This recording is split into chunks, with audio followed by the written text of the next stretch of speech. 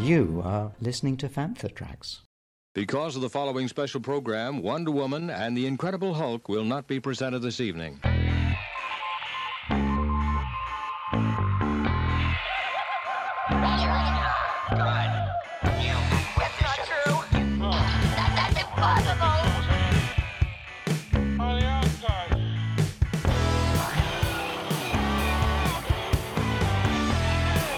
It's time to get all your Star Wars news in a single file.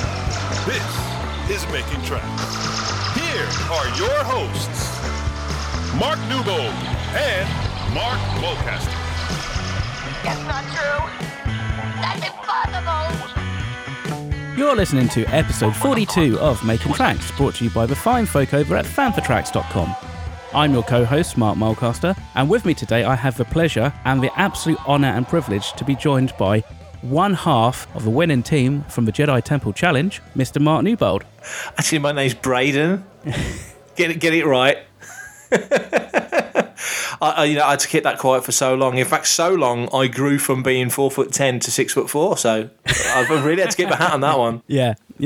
How are you, Mark? How's your week in Star Wars been? It's been very good. Victory suits me well. It's been good. It's been a busy week. Lots going on. Lots of messages congratulating me. Obviously, it's a big deal. But it's been good. It's been very good. Lots of news. Lots of interesting things for us to talk about. So yes, I've been a decent week. How about you? Yeah, been good, been busy, pretty much back at work, which is good, but not full time, so plenty of time to keep up with all the news and binge watching Star Wars and stuff like that, so it's all good. What do you want to crack on with? What do you want to start with? I think we should discuss the crowning moment of my Star Wars fandom, Jedi Temple Challenge, episode 1, I think. Lots of interesting stuff happened in the show. Yeah. We've got Ahmed Best back as the host, as Kelleran Beck, Jedi Master Kelleran Beck, which is rather cool, connecting to his Attack of the Clones character, of course.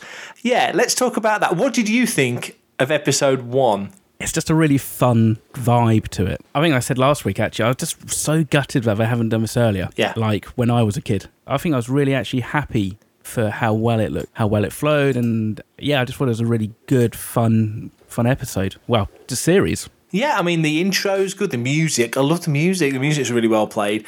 Just the vibe of it, like you say, it's that adventure game, Crystal Maze kind of feel about it, for kids, obviously, like Star Wars should be. And all the kids involved, I mean, they've released the first 2 episodes, third episode's coming this week, all up and full on for it, really energetic kids. So they picked the kids all really, really well, especially, obviously, me.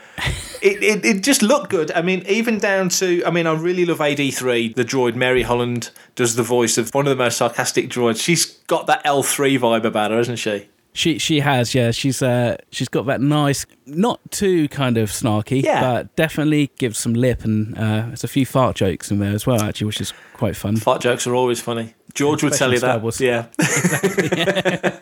and LXR5 as well. I've never seen a pastel painted droid and it actually kind of works. Yeah, that's what I thought as well. I think I may have seen something similar. I think actually one of my good friends, Nick Harvard, may actually have one of those droids. Yeah. One thing I did think was really cool was the quality of the CGI, the computer stuff with the ships and that, the kind of cutscenes about them kind of travelling to different planets. I thought that looked as good as a Mandalorian and probably straight out of a Star Wars film, really. It was just nothing really negative you can really say about the show, I don't think. No, no, absolutely. It's up and busy and fun. For anybody who's hooked up and wound up about canon, it's not canon. It's fun set in Star Wars. But there's enough about it that it evokes some really cool things. And I noticed something on Twitter this morning. I thought, I've got to make mention of it. We'll get something in a second. I won't step too far ahead. Obviously, episode 1, you've got 3 teams of 2 kids. So in episode 1, you've got Grace and Drake, who are good friends on the blue team. You've got Braden and Griffin, who are friends on the orange team. And they've got a brother and sister of Janiyah and Tommy, who all gave it their all. Janiyah and Tommy went out in round 1. Grace and Drake went out in round 2. Braden and Griffin went on to the final. The orange team went on to the final and became Jedi Knights. Well done, me. Yeah. I'll never forget it. So, but the thing I really enjoyed was when they were invested as Jedi Knights, Kelleran Beck, obviously Ahmed, did the dedication ceremony, if you like. And the words he used was, by the might of the council, by the will of the Force, you are now Jedi Knights. And that's basically what was said from an episode of the Tartakovsky Clone Wars, presumably 2003-2004 time. And that has been used in Star Wars Jedi Fallen Order. It's been used in the Clone Wars. It's been used in other places. Something I'd wasn't aware of and hadn't picked up on. I thought, what a great little link. Yeah, that is really cool. It's funny because when Ahmed kind of says that, it sounded familiar, and I thought possibly it was something from a computer game. But to go back to Tartakovsky's Clone Wars, I think that's a real nice kind of nod to that series, which doesn't get enough kudos in canon, really, does it? Totally agree. I mean, we've been going back through on Fantha, we've been going back through some old reviews that I'd had written for my previous site for Lightsaber, and for whatever reason, they never got published because obviously 22 episodes of a season of the Clone Wars, the animated Filoni Clone Wars. But for whatever reason, all the reviews never got written, so I never posted them. So I've been going back and filling in the gaps and getting other people to write the missing reviews. I'll be tapping you up for one as well, mate. Sure. And and as we go forward, we'll probably try and just keep doing it on the site through seasons 2 all the way through to season 6, because obviously we reviewed season 7.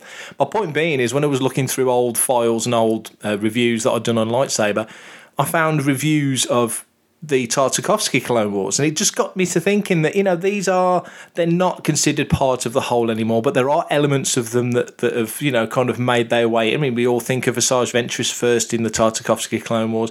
Whatever happened to poor old Dirge? That would have been interesting. But there's all these other little things, and you think it's a bit like the old Marvel run, which I know we were talking about briefly a few minutes ago before we started recording. The old Marvel run, there's elements of that get worked in, like Valance, obviously, in the in Bounty Hunters now, and Target Vader recently, which I adored. We talked about that on Cannon Fodder last week. It's all part of the fabric of Star Wars. It's all part of the canon, of course. It's there. It's part of the world. Somebody at Lucasfilm, it passed their desk and they put a Fabuloso stamp on it and said, "Yeah, get it out there." So it all goes through the mill. I really enjoyed this. It was way more fun than I expected it to be. I do wonder if after a few episodes we're going to change up some of the games. Otherwise, it's kind of very, very formulaic, as you would imagine for kind of a game show. But I'm just thinking back to like Crystal Maze, where you didn't always have the same kind of puzzles and games week in, week out. And I thought that might be something that they might need to do just to kind of vary it up a little bit. Especially in the first round, because you've got those, when they're kind of trying to construct a lightsaber and you've got those 3 stages, I could see that getting a little bit, same over the course of the weeks, I think. But I mean, Ninja Warriors changes it up. Krypton Factor back in the day, old UK show, that used to change it. Gladiators used to change it up. This looks and very much feels like a certain kind of Disney influence.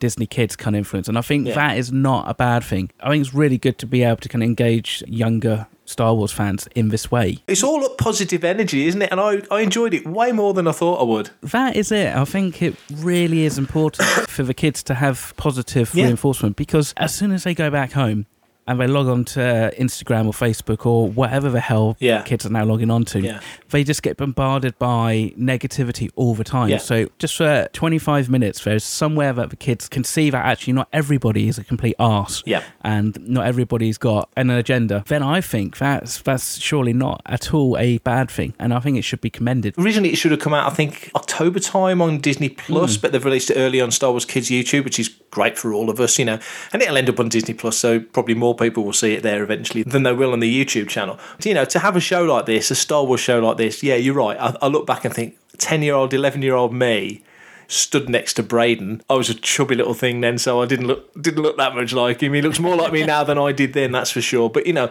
would have been incredible. And I'll tell you what, if this does well, I would so be pushing for them to do an adult version. Yes. Slightly more Ninja Warrior, but you could imagine Jedi Master Challenge or something simple as that. That would be quite fun. Kind of set it all in the Star Wars, maybe add a bit more peril with like some Stormtroopers or First Order Stormtroopers or something. Yeah. I think that would be quite fun. There's scope, you can do this for a wider audience, for more adults as well as just the kids. That's not a bad thing. With Disney Plus, you've got the option then, haven't you? You do. It's all just a matter of what they see as being beneficial. So it'd be interesting to see how well Jedi Temple Challenge does on YouTube first, because that's very clear and easier to kind of track as how many people are watching it and stuff like that. And that's true. The streaming services, the data of who's watching it and stuff like that is masked a little bit, it's hidden, and it's always less easier to access. And when it is accessible, sometimes you kind of go, well, how much of a spin has the company put on that? Just to give the kids a shout out, episode 2, Sienna and Zakai, who were friends, purple team, they didn't win. Peyton and Paige, who are sisters, twin sisters, and the blue team, they went out in round 1.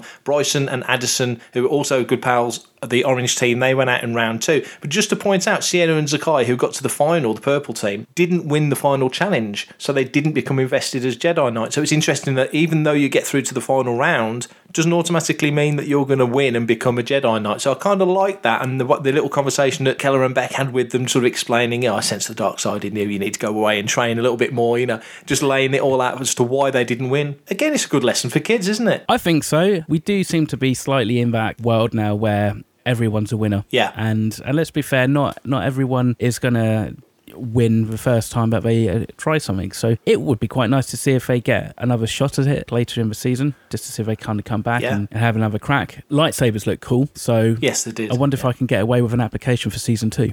You're probably just on the higher end of the height restrictions, maybe, but you should be able to get in. I got in. True, you did, yeah. I just don't know if I can actually remember all that information I have to in that second round when they have that story but they listen to, and it's like, how many Ewoks were quibbling about, I don't know.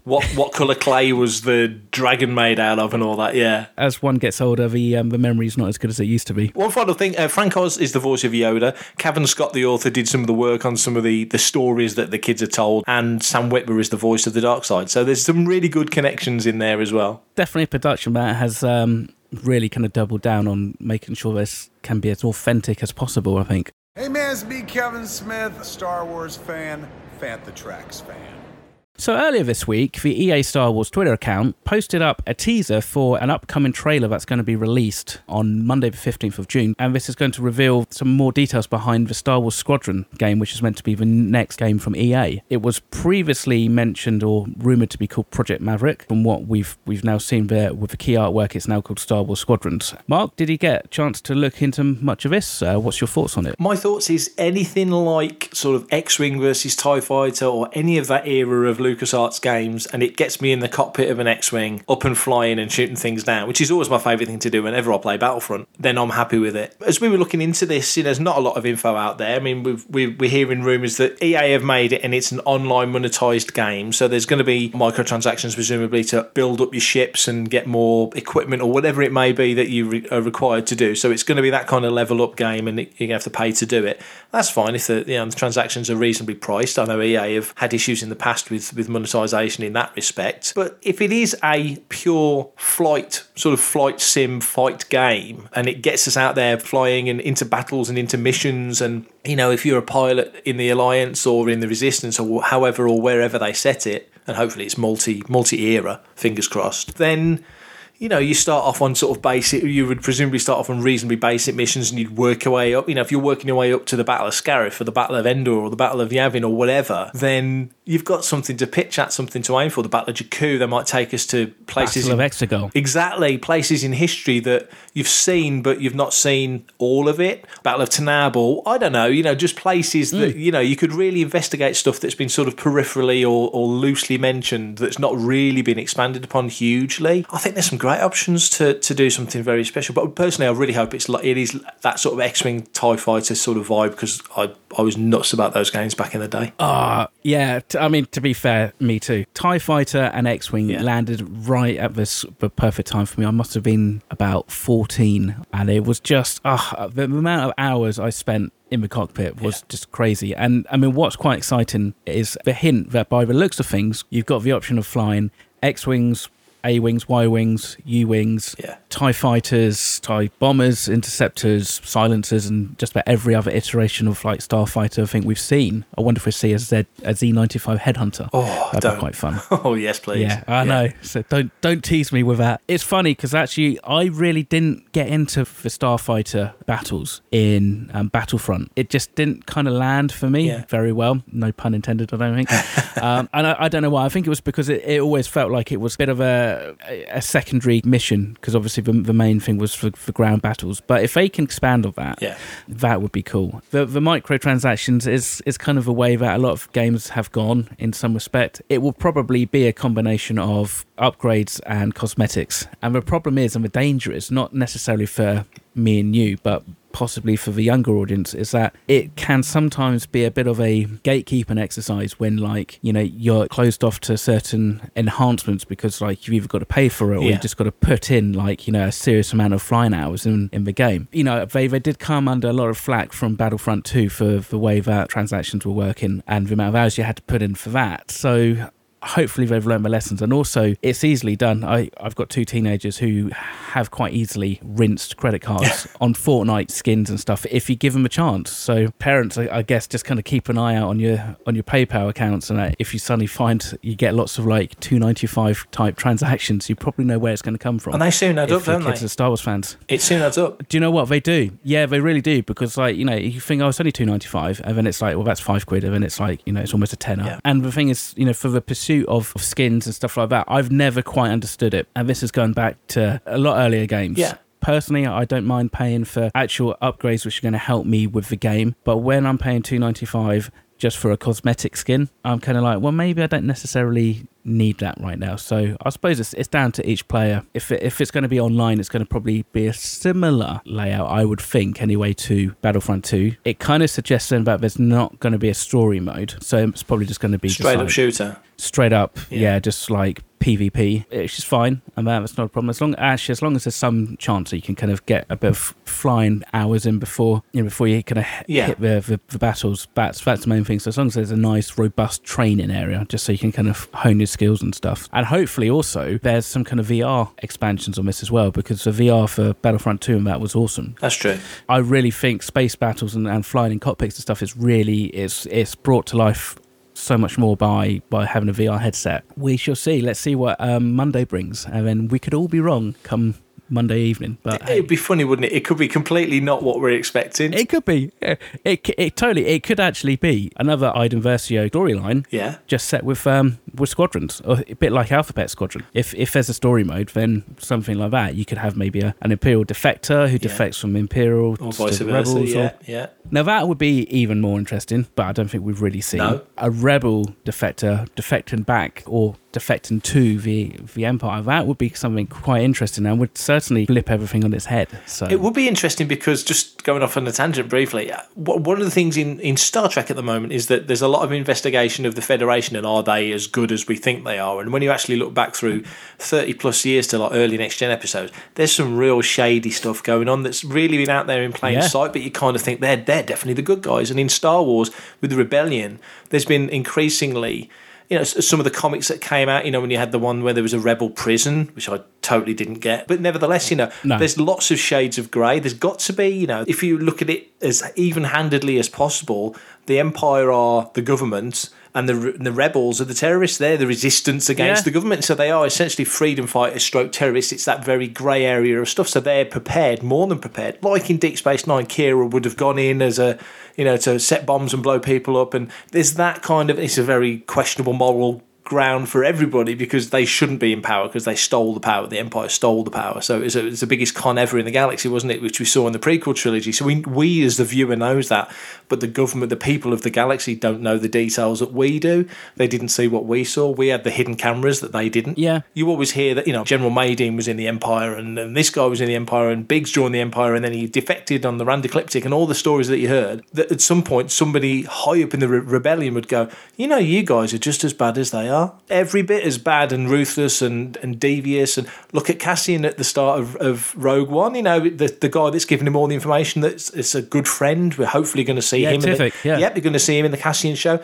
Okay, he's in a bind, he's in a situation, the guy's going to get captured and tortured for information they cannot allow to get out. But Cassian does it, you know, and you could look at that, if the shoe's on the other foot, you go, what a snake, you know, but actually perspective makes you realise that he's done the kindest, safest, most sensible thing for the bigger picture. But, you know, you can look at all these angles from different perspectives, and yeah, you're right, it would be interesting to do a story mode where it's a high-ranking Rebel Alliance officer actually goes, I'm sick of this, I'm going to go back to the Empire, or I'm going to join the Empire, or whatever. It would be really interesting. When we've kind of focused on the Rebel Alliance's actions and stuff, you look at what they've kind of done is they've focused the real extremism on Saw Gerrera. There's these kind of conversations in the comics about where everybody knows that Saw he's got his own mission and he's got his own morals. The partisan rebels. The partisan rebels, exactly, yeah. They're willing to go that extra step and not really worry about collateral damage when they take out these targets and stuff. It's all a certain point of view, isn't it? At the end of the day, when you think about it, it wasn't necessarily the full Empire that was pulling the wool over the galaxy. It was the Emperor.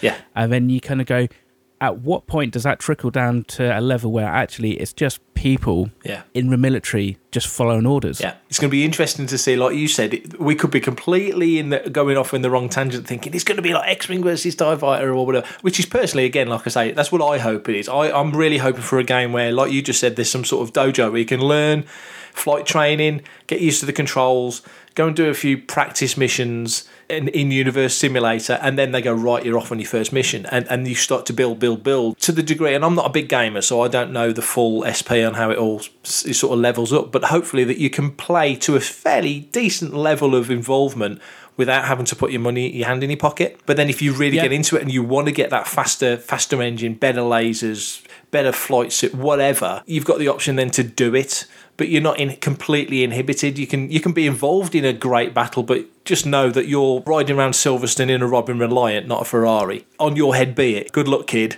If you want to last longer, then you got to upgrade. Yeah, I mean, I can remember one thing that they did really well, I thought anyway, with the Old Republic MMO was when you went into PvP matches, what would happen is you would be capped. So if you were like level, 5, the highest that you could fight against would be somebody who's like level 15.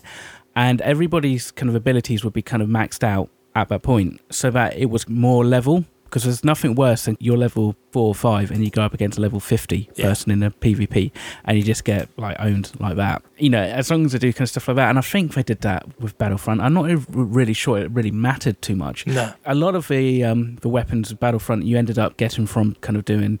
You get a kill streak and stuff like that, and so you do these kind of tasks. A new blaster would become your reward, and some of the blasters were more powered than the others. But if you went into battle with just a standard E11, you could do all right, and as long as the enjoyment is there, And also, actually, I think the maps need to be wide enough so you can kind of do stuff like, if there's an asteroid belt, but you can kind of go and land on an asteroid. Yeah. And do the whole kind of thing like Jango Fett does in Attack of the Clones and stuff like that. Yeah. I'm excited. I'm very excited by this. Let's see if I'm going to be disappointed or not in next week's episode. That sounds like a plan. Let's see how disappointed you are, Mark. I'm Neil deGrasse Tyson, and you are following Fantha Tracks. We are at the penultimate episode of the first season. Hopefully there'll be more of Disney Gallery The Mandalorian, and this episode talks about the music in an episode called Score. I don't know about you, Mark, I thought this was one of the most interesting episodes out of all of them because the music of Star Wars is so important and so key to everything that happens on screen, pulls everything together. What did you make of this episode? Yeah, I'm with you. I really enjoyed it. I was pleasantly surprised, at least from memory. Every time I've ever seen any behind-the-scenes kind of videos about composers and that, I always left feeling, well, that's a really stuffy, slightly technical profession that is really difficult to relate to. I always felt that when I've kind of watched stuff from like Hans Zimmer and even John Williams, even going back to how we explain stuff in the original trilogy. But with Ludwig Göransson, he was just really down to earth and really relaxed, and I think made it really accessible for, I think, anybody to kind of understand the intricacies of composing. I thought it was a really strong episode. He comes over as just as a nice guy and an easygoing guy. And someone who's got all this crazy talent, I mean, an Oscar winner and, all the stuff that he's done and all the different types of music he's worked with Donald Glover, so there's another nice Star Wars connection as well. And just how easy that talent comes out and how accessible, like you say, accessible it is to the people he's working with. You see that scene on set, I think it will be episode 4, the Bryce Dallas Howard episode, where he's there and it's the first time they've heard the music, and you can see how excited Favreau is, and he nailed the vibe of the show so well. And when he's seen with the recorder at the beginning, it's like, as soon as I saw it, it's like, that's a recorder. And he's got all that half a dozen different types of recorder. When he plays it on the big bass recorder, it's like, good grief. Never would have thought. And then that wall of of tech he's got that just looks like something out of a 70s sci-fi film. I just thought that was hilarious. I was going to say, I thought he was kind of auditioning for Emerson, Lake and Palmer, to be fair. I mean, all that synth stuff was crazy. And I think actually what is actually something that is complements the series in a whole is this mixing and combining of traditional score with the electronica side of his compositions. Yeah. Which is a bit like what they've done in the actual live action stuff with the CG and the volume and all that, where they've kind of melded all that. This is kind of like, it feels like this is kind of like a meeting of two slightly different genres. It just works so well. I mean, I think the Mandalorian theme is one of my favourite Star Wars themes, like hands down. Yeah, it's funny how, I mean, we post a review on the site every week, and Ross made a really good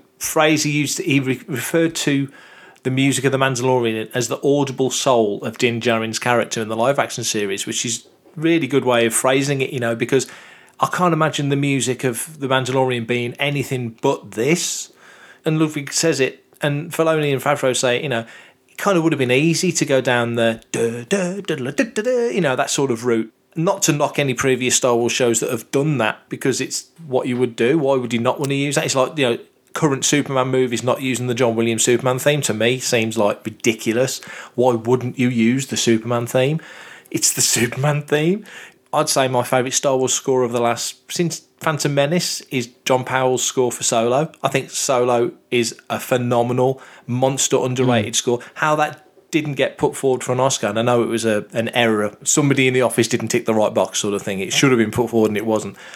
Solo should be the first Star Wars film to win an Oscar since Jedi. My point being, amazing score, I wouldn't change it. That being said, because Solo and The Mandalorian kind of occupy the same areas of the Star Wars world, sort of that underworld periphery and that sort of part of what's going on, I'd love to have heard Solo with a score like this, a bit more rootsy, a bit more rustic, a bit more, like you say, it's a mix of stuff. And that's a great point you make about the volume, and Bill George making a live action Razor Crest and filming it on a track, and obviously Hal Hickles just talked about it at length on the show, so go back and listen to those episodes if you want, and all the stuff that they merged together to make the visuals work. It's exactly what you just said. You've got an 80-piece orchestra, and then there he is making all these wacky weird sounds on his 70s synth. It's just brilliant. I think the John Williams score is from an era that's very romantic. The whole saga up to that point, it has got that kind of romantic feel about it. And I don't think really, barring Chapter 4, there was probably any space for that kind of romanticism in the score. It's there's like a beat and a pulse behind the theme, which kind of almost makes you think like he's always on the move. Is the littlest hobo? Yeah, exactly, and it's Wolf and Cub and all that kind of stuff, which makes sense. And so I think that's one inspiration is that lone warrior feeling, and like he says in the gallery, you don't see his facial expression, so you kind of have to get that emotion through the music. So you get that, when he climbs up and he's trying to learn how to ride a blurg and stuff like that. Yeah. So it's the one episode that has taken me most by surprise, partly just because I didn't really know what to expect. Obviously, when you say a name like Ludwig Göransson, you kind of think of a Mozart, somebody who's kind of like a little bit kind of crazy in that. And he just kind of came across as vibing stuff out as well. Like you're saying, I would just kind of play around with some of this stuff. And I can remember my brother had like a synth, and we used to play around with that back about 10 years ago. And you'd come up with all loads of crazy stuff. But the most difficult thing was actually recreating that crazy stuff if you didn't hit record. It was trying to remember actually what did I press and what did I patch over and stuff like that. And all that stuff, you can just do that on a laptop now. There's VST patches for Pro Tools and Pendulum and stuff like that. So you can actually do all that in software, but actually doing it physically, again, is quite nice, and it kind of brings it back. It harkens back to like the Ben Burtt kind of era of sound design and stuff like that. Yeah, it did feel more like sound design than music in a way, didn't it, at parts? I think that's kind of part of what he's kind of doing. He's building the atmosphere. Yeah, totally. The well-known phrase now is John Williams brought the oxygen to Star Wars, and in a similar kind of way, Ludwig is breathing some kind of life and rhythm into the Mandalorian. It was just a good-natured, enjoyable episode to see the smiles on the faces of him from what he's created and from the creatives, Filoni and Favreau specifically. Just hearing that music and it's like you say, Star Wars without John Williams isn't quite Star Wars. If you had a different soundtrack, it wouldn't be the same thing. It just pulls it together, and he's one of the pillars of Star Wars, John Williams, obviously. Goranson has done something so different, but no less Star Wars. It's not that romantic storyline yet. It's a great point. Solo's got the Kira romance. There is a romantic element to Solo, for example, which is why it might not have worked to the same degree. The John Powell score is just perfect for that film. But I'm just curious, the underworld aspect, but like you say, him being the lone warrior on his own, essentially, with Baby Yoda and the child or whatever, which has apparently got a name now, we're going to find out in season 2. Just that journey, it's got that moving, whenever you see Mando walking across the landscape and that music's playing, that sort of Rocky style violin music, because it's got that feel about it, at least to me. Just fantastic. So yeah, this is absolutely one of my favourite episodes of the show, and we've got one episode to go, which we'll talk about on the next episode of Making Tracks. So that's it for episode 42 of Making Tracks, where we have literally talked about Live the Universe and everything. If you want to be a part of the action and stay updated on all the latest Star Wars news, visit fanthatracks.com or check out the Fanthatracks app through the App Store to follow us on your mobile device. You can reach out to us and send in your listeners' questions. Didn't have one this week because we knew we'd got a lot to talk about with Jedi Temple Challenge and Star Wars Squadrons and episode 7 of Disney Gallery, but we will have more questions very soon, so send them in. Email us radio@fanthatracks.com. Comment, like and share on any of our social media feeds at Fanthatracks, and be sure to subscribe, leave a review, preferably a 5-star one please, on Apple Podcasts, Google Podcasts, Spotify, or your podcatcher or smart speaker of choice. Thank you again, Mark, and we will speak again next week, I reckon. Yeah, I'm off now to dust off and power up my old 486 to see if I can get a copy of X-Wing and give my old joystick a bit of a tug and see if we can get things flying again. Give that joystick a good tug, and we will speak again next week. Take care. There you go. That's the name of the episode then. Coming up next on Fanthatracks Radio, it's another episode of Making Tracks.